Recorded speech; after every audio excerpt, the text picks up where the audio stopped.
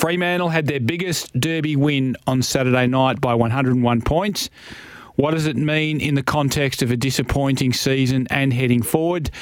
Thanks to Isuzu Utes, and you can live your own way in the 7-seater Isuzu MUX. Here are 4 points on the Dockers to four-wheel drive you to work today. Point 1, right now Luke Jackson is the AFL's form ruckman. I'm not suggesting that he should be in the All-Australian team because the body of work over the course of the season would put one or two others just in front of him. But Jackson's influence on games over the past 3 weeks has been absolutely profound, and I think it's going to cause a conversation over how the Dockers go forward with their ruck stocks, given what it might take to recontract Sean Darcy.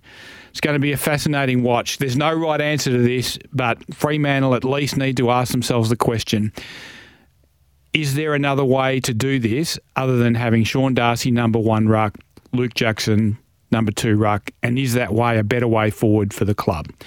Point 2, Caleb Serong should be in the All-Australian mix. His level of consistency over the course of the season is right up there with others the selectors will have under their eyes, like Adelaide's Jordan Dawson, Brisbane's Lachie Neale, and Essendon's Zach Merritt. Serong was the 3rd player in the mix for the Glendinning Allen Medal on Saturday night. He has played perhaps 2 bad games all season. He's had a hell of a year. I think he has stamped himself as the club's next captain, whether that be next year or further down the track. Point 3, the one thing I can't wait to see next year is a Fremantle midfield going all season that has Hayden Young in it, alongside Serong and Andrew Brayshaw. This is a great position for Fremantle to be in. They'll have Heath Chapman back from injury next year to take Young's spot in defence, and the left-footed Young just brings so much to the team's midfield mix. He was superb again on the weekend against the Eagles. He brings size, contested ball winning ability, great hunt after the ball on the ground, and clean hands and feet when he gets it in his possession. It's a no-brainer, J-Lo.